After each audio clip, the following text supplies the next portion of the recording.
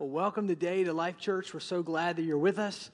If you have your Bibles, if you would turn with me to 2 Timothy chapter 3, we're going to get there in just a minute. 2 Timothy chapter 3, we're starting a brand new series called Christian Atheist, and I want to recommend a book to you that actually is going to be for sale at guest services, and it's a book by Craig Rochelle, who pastors LifeChurch.tv out of Oklahoma City, and he wrote on this subject, and part of this book has been kind of a springboard for us for this series, and so it'll just be some great reading over the next couple of weeks as we talk about this and talk about this subject, and so I just want to recommend it to you, and also just kind of let you know it's what we're talking about. It's different than, but it's kind of connected to, so if that makes any sense whatsoever.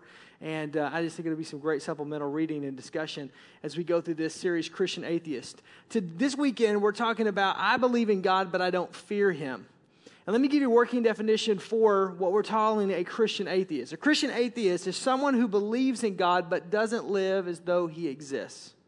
Someone who believes in God, but doesn't live as though He exists. Gallup poll did a study and found in the United States of America that 94% of the people in the U.S. of A believe in God. 94% of people in America believe in God. And here's my question, then why the disconnect?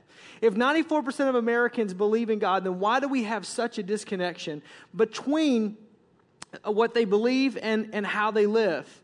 If that's the case, then why are we not making a bigger difference in our world in which we live? If that's the case, why are some of the crazy things happening in the world in which we live in?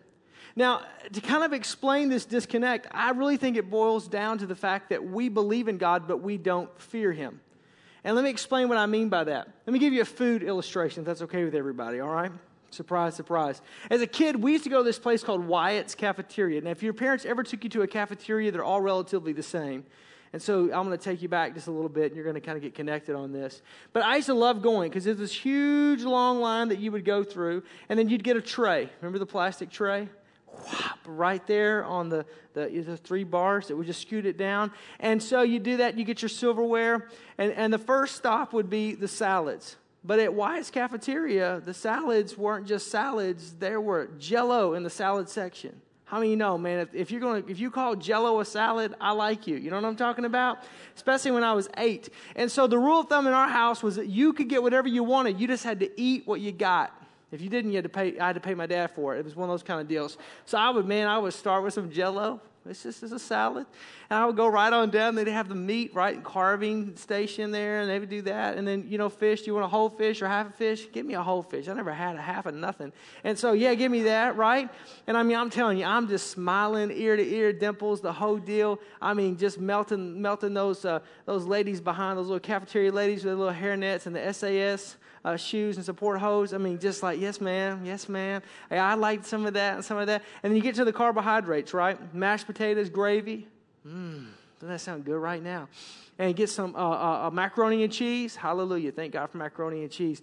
Get some of that, and then you give a little of this and a little of that, and then you'd take your tray right on down, and you'd pass on things like Brussels sprouts that you didn't want, but then I want some, so give me some bread, give me some rolls, and then it always ended with the desserts, right? French silk pie. Woo, girl, what are you talking about? Give me some of that right there, and everything. And you go through the whole line, and here's what I think happens. I think in church and in the world in which we live in, that's a lot of how we respond to God. It's like what I would call buffet Christianity. We get excited and we go through the line and we've got our tray and we have all of these things, and so but we say, yeah, you know what, blessing, man, give me 2 helpings of blessing, but discipline in my life, I don't need any spiritual disciplines. I don't want that. And you know what, talking about some grace, I need some grace this week. It's been a rough week, but you want me to forgive somebody else? I don't need that right now. Unconditional love, for sure, I need that. But generosity? No way, man. I just don't, I'm just kind of short on I don't need any generosity. And we just kind of pick and choose what we want, like a buffet, like a cafeteria. And we kind of say, this is what I want Christianity to look like. This is what I want my relationship with God to look like. This is what I want church to look like. This is what I want my experience to look like. And the problem with that is that we're picking and choosing. And the other problem with that is at the end of the line, guess what? You have to pay, right? Before you take your seat, you have to pay right then and there. Paul describes it this way in 2 Timothy chapter 3, verses 1 through 5. I want to read this. 2 Timothy chapter 3, verses 1 through 5. He talks about this mentality when he's talking to young Timothy, this pastor in Ephesus, and he says this, but mark this, there will be terrible times in the last days. People will be lovers of themselves. Yep. Lovers of money. Yes. Think about these things and how they're in the world that we live in. Boastful? Check. Proud? Check. Abusive? Check. Disobedient to parents? Check. Ungrateful? Check. Unholy? Check. Without love? Check. Unforgiving? Check. Slanderous? Check, check. Without self-control? You can underline, underscore that one for sure. Brutal? Check. Not lovers of good? Check. Treacherous? Check. Rash? Check. Conceited? Check. Lovers of pleasure rather than lovers of God? Check. Verse 5, having a form of godliness but denying its power. He says this, Paul is writing this pastoral letter, this epistle to young Timothy, who's pastoring the church in Ephesus, who scholars say probably was somewhere around 100,000 believers. And he says, look, Timothy, in the last days, here's what's going to be happening in the world around you. And he's not writing this for our benefit. He's actually writing this for Timothy's benefit. And he said, and then from verses 1 through verse 4, he really's talking about outside things that are happening. But by the time he gets to verse 5, he's communicating to Timothy, Timothy, this isn't just outside the church, it's inside the church. Because they'll have a form of godliness, but they'll deny the power thereof. I want you to listen to that. They'll look good. It'll be okay on the outside. But the reality is that it's just a bunch of steeples and stained glass, but there's no power of God. Isn't that the city we live in? Per capita, there's more steeples and stained glass in metropolitan Milwaukee than there is in any other city in America. Yet we have issues that are so devoid of God that you go, hey, it looks powerful, it looks godly, it looks holy. But the reality is we don't have that power. It's just an empty shell of what it could or should have been. Some of you are going, wow, man, what's he talking about? Man, I'm just, whoa, what's going on? Here's what I'm saying is we have this appearance on the outside that, we've gone to church and that we do church and we've been blessed by the priest or blessed by the pastor or the kids have been confirmed and they've gone through class and they've done this and they've been dunked or baptized or sprinkled or spritzed or whatever you want them to do. And all that stuff is happening. And we feel like, well, this is good because, Grandma so-and-so did this and Aunt Judy does this and Uncle Bob, he's happy with us. And we just kind of feel like we've got this form of godliness, but we have no power. Why? Because we have no fear. Oh, we believe in God.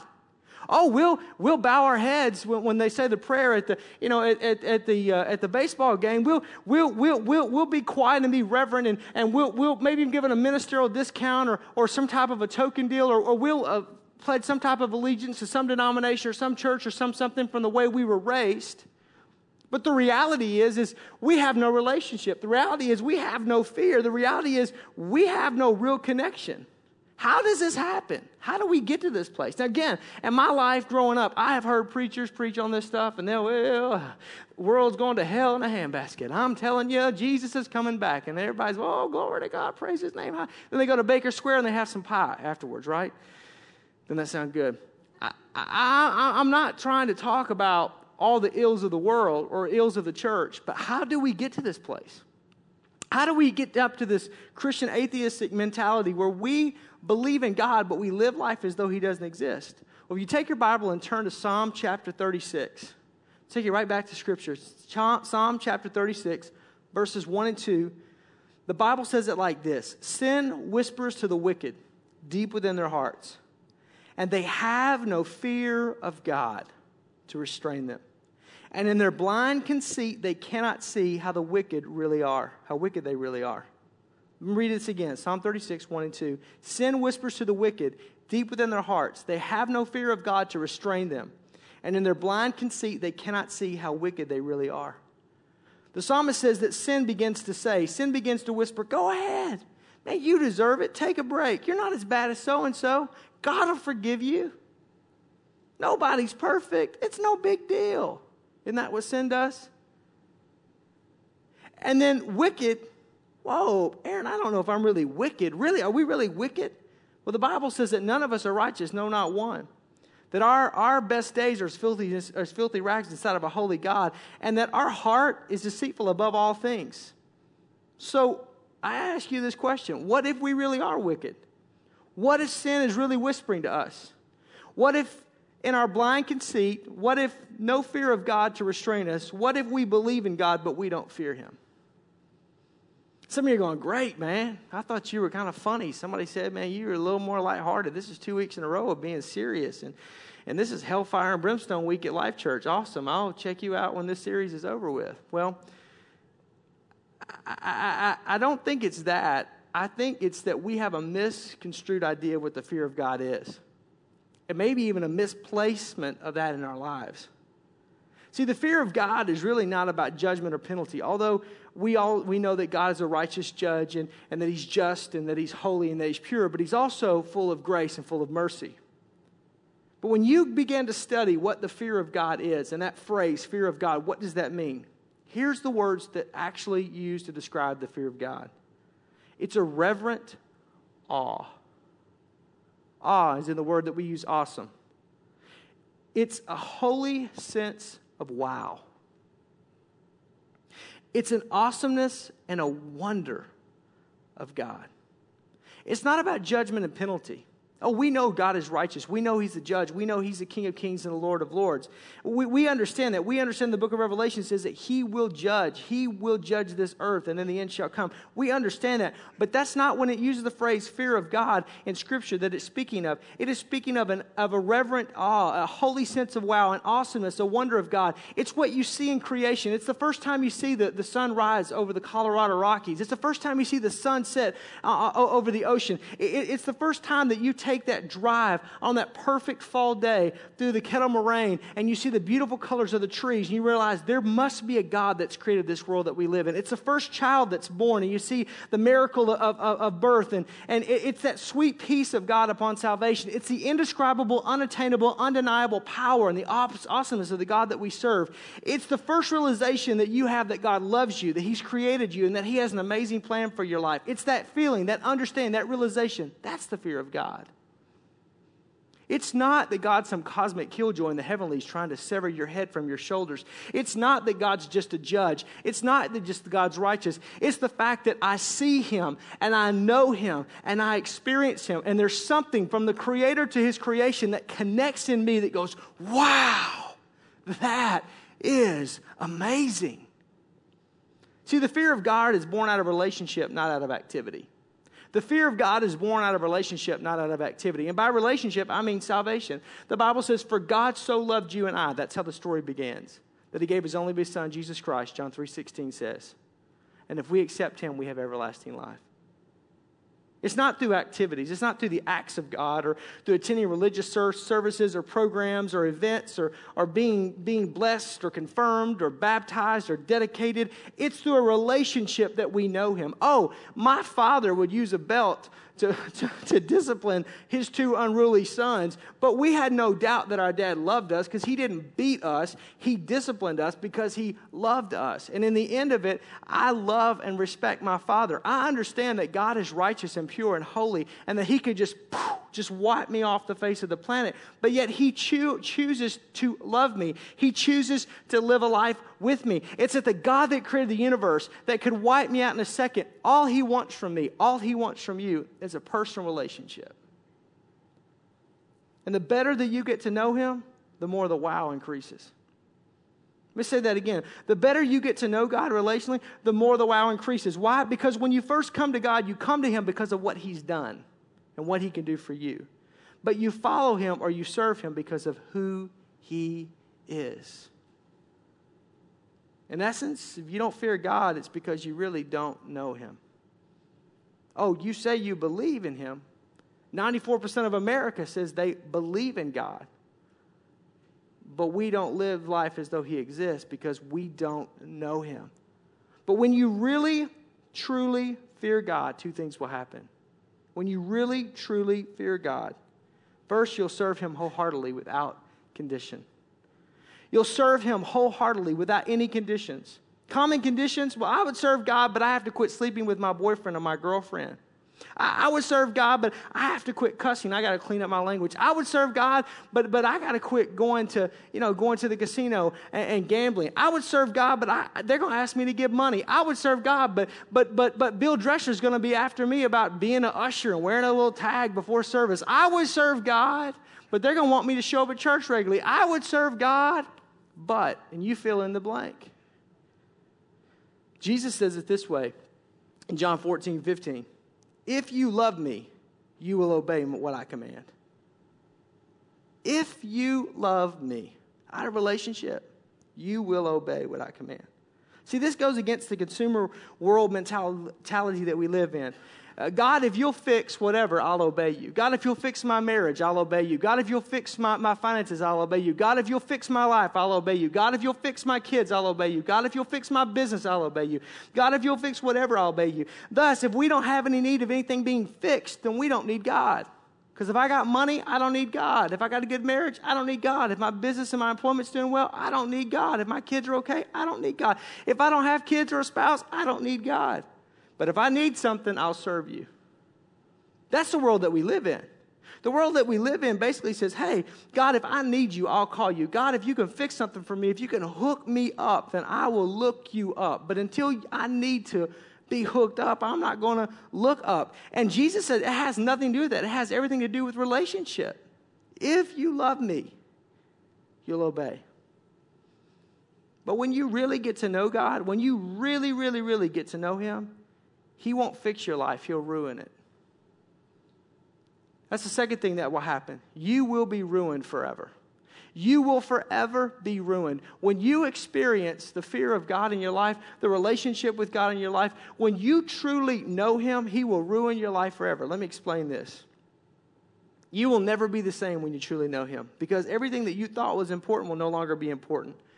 And God will give you a whole new mission in life. If you have your Bible, turn to Isaiah.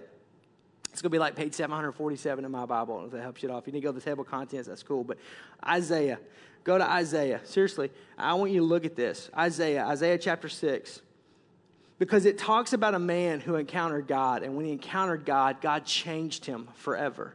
He ruined him forever.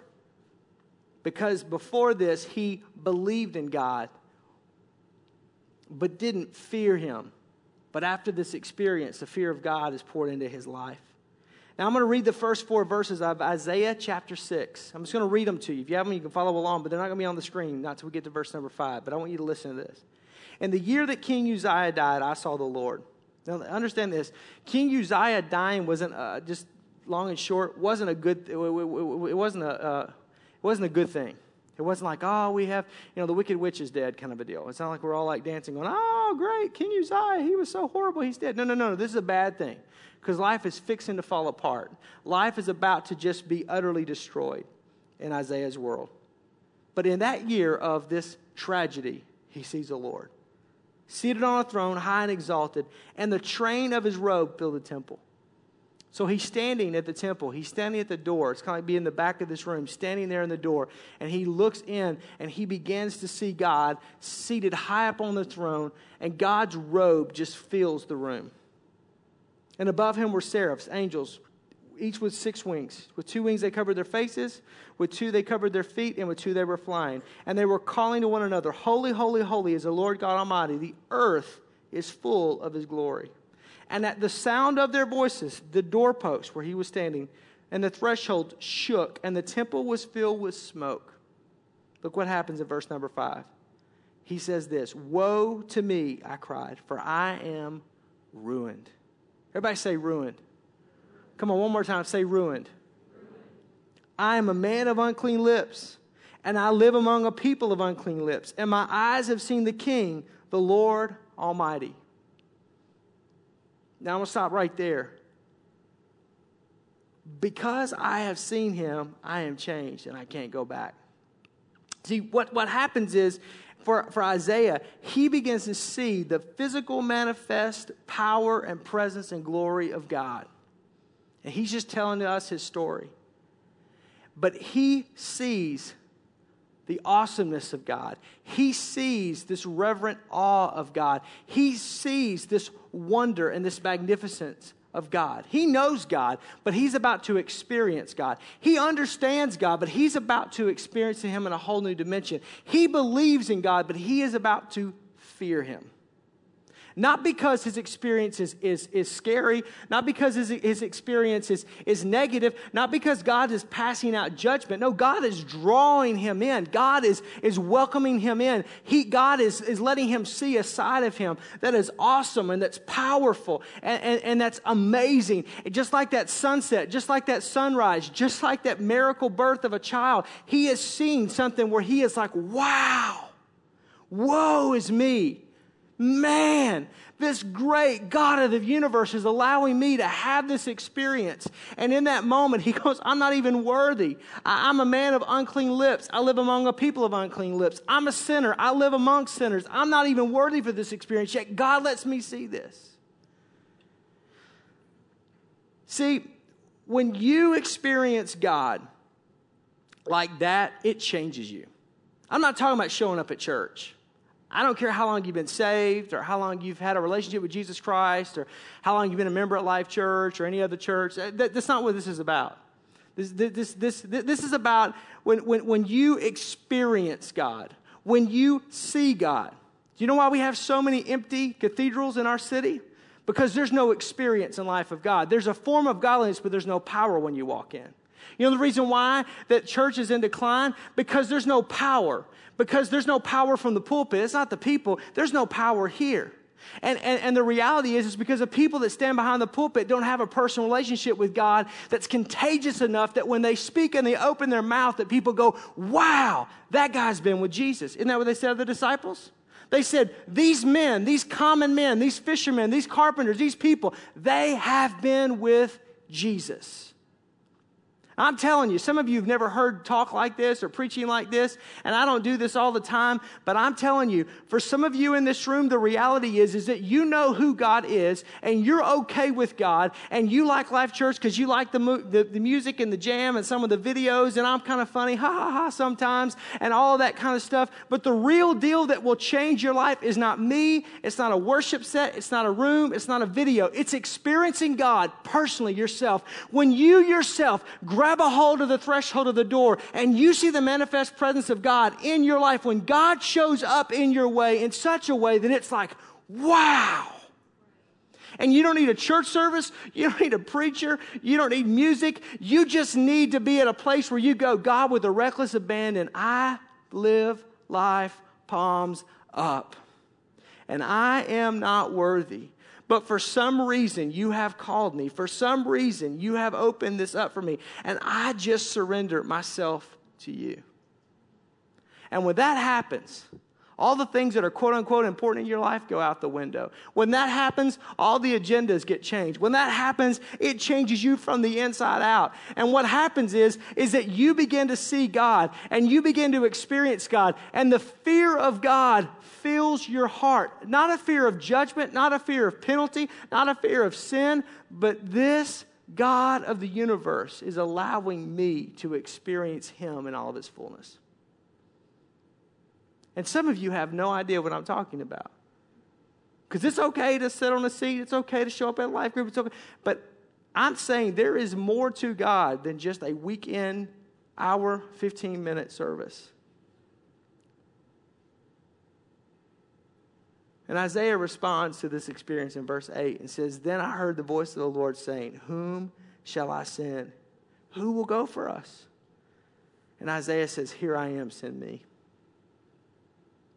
He didn't say, "Hey, can I check out the retirement plan before I do your deal, God? Hey, God, how's this going to mess up what I have planned? Hey, are you going to send me to a dangerous place? Hey, can I just think about it and process and get back to you and just see if this is going to work for me?" No. When you experience God, you become ruined because all of a sudden your plans go out the window. All of a sudden your ideas go out the window. All of a sudden what you want to do with your life goes out the window. And everything changes. And you have this reckless abandonment because you don't tell God, "Hey, God, I'll do what you want me to do if I can just live in my hometown. Hey, God, I'll do what you want me to do if I can just live in this geographical area. Hey, God, I'll do what you want me to do if it's safe. Hey, God, I'll do what you want me to do if people are okay with it. Hey, God, I'll do what you want me to do if I can budget it." And you go, that's scary. That's exactly what it is. Listen, that's when people say to me, Christianity's boring and it's for just weak-minded, just spineless people that need a crutch to get through life. I go, man, you don't serve the same God I do. Because the things that God asked me to do and the situations that I'm in, the places that I have been in my life, and the things that God's put in my heart that He wants to do and wants me to be a part of, wow, it's so much bigger than me. It's so much more bodacious than anything I could ever think or imagine. And I am totally incompetent to do it without Him. And the reality is that I'm afraid that so many of us have not been ruined because we really don't know Him. That's my fear. I mean, I live with a certain amount of, I know that everybody stands before God on their own 2 feet. And that when you stand before God, I won't be there. You'll stand there on your own. Not with a spouse, not with a friend, not with a pastor, not with a parent, but you. But I have this sense of responsibility in me that I just go, God, help me every single weekend that I open my mouth and that I take your word, that I don't put my opinion and my ideology and to do anything to manipulate, to maneuver, or to misconstrue anything in your word, but just to preach it straight. Here it is. Because here's what I know. I'll stand before Him because of what I say to you. I'll be judged as a Christ follower, but I will also be judged as a pastor. And my biggest concern is, do you really know Him? Do you really know Him? Has He ruined your life yet? Do you understand what I'm saying? And I mean that in the most endearing, positive way possible. Has God come in such a way where it's not just an event that you do on the weekends? It's not just something that you say because it's polite or it's correct or your parents are going to like it or something you're doing for your kids. But do you know Him? Have you really experienced Him? Have you really just gotten to a place where you've just said palms up with reckless abandonment, God, whatever you want with my life? Really? God, show me. And I'm not talking about weird, freaky-deaky, fruit flakes and nuts kind of stuff. I'm talking about just real deal, God, live in my life in such a way. Because ultimately, we're either doing one of two things. We're either trying to use God to fix our lives, consumer Christianity, buffet Christianity. We're either Christian atheists that we say we believe in God, but we just don't fear Him. We don't live life as though He exists. Or we're ruined because we've encountered Him. We've encountered Him in such a way that we don't have answers. We've encountered Him at such a level that we don't even know how to describe it. We've encountered Him in such a way that it's just, and I'm not talking about an emotional experience, but I'm talking about a personal experience with Jesus Christ. I'm not just talking about saying the sinner's prayer, but I'm talking about just finding yourself in a place where you just, man, God has so encountered you and you have so encountered Him that you have the fear of God, the awesomeness and the wonder of who He is. That's what I'm talking about. Do you have that? That's my prayer for you over the course of this series. Is that we are not a church of Christian atheists that say we believe one thing but live life as though it doesn't exist, but that we are a body of believers. And even if you're not a Christ follower, and you're kicking tires on this thing called faith in Jesus Christ, this is a great time to be kicking tires because we're going to talk about what it really means to follow Jesus, what it really means to give up of ourselves, what it really means to take up our cross and follow Him. And my prayer for you is that today you will say, God, I give you my life to ruin it. God, just like you did Isaiah, I want to see you at work in my life. Because here's the deal. The more you get to know Him, the more awesome He becomes. The more you experience Him, the more wow there is. This isn't like a drug. This isn't like some experience. This isn't like some worldly pleasure that you need to have more and more and more to go to the next level. No, Jesus said of it in John chapter 6 and John chapter 7, I will give you rivers of living water that you will drink of, that you will never thirst again. Only God can do that. I can't do that. A church service can't do that. Life Church can't do that. Only Jesus can do that. That's the reason why we don't do what we do because of you or because of me or because of anybody else. We do it as unto the Lord, living life for that audience of one. But my prayer is that you will put yourself in a place where you will say, God, ruin my life. God, ruin this. Let me see you in such a way that nothing else can compare, that nothing else can substitute, that nothing else can be that way. You know one of the reasons why, I'm in ministry is because, look, I don't know how else to say this. There is nothing on this planet that is more powerful and more intoxicating and more spellbinding to me than following Jesus Christ. If there was no heaven to gain, I would still live this life. You know why? Because it's the very best way to live in right relationship with man and to live life to the fullest. But the Bible says that this is just a dress rehearsal. And I can't even imagine what heaven's going to be like because I've seen God do some amazing things in my limited lifetime on this planet. And to think that it goes to a multiplied level on the other side, wow. But I'm telling you, here and now, God wants to show up and meet us. And that's my prayer for you today and these next several weeks as we do this series, is that we open ourselves up to be ruined by God. Let's pray. Father, I just thank you today for your word. And I thank you, Lord, today that we don't just have to know you cognitively, like the world says they know you, but that we can know you and live for you and live. And your word says in you that we live and that we move and that we have our being. That this isn't just something we do on the weekend. It's not just something we do 10 minutes a day for our quiet time. It controls who and what we are. That it's not a reckless abandonment to a church or to a cause of man, but it's to the cause of Christ. It's to that only can touch us. That when you, Lord, the Creator, touches us, the creation, that changes us irrevocably.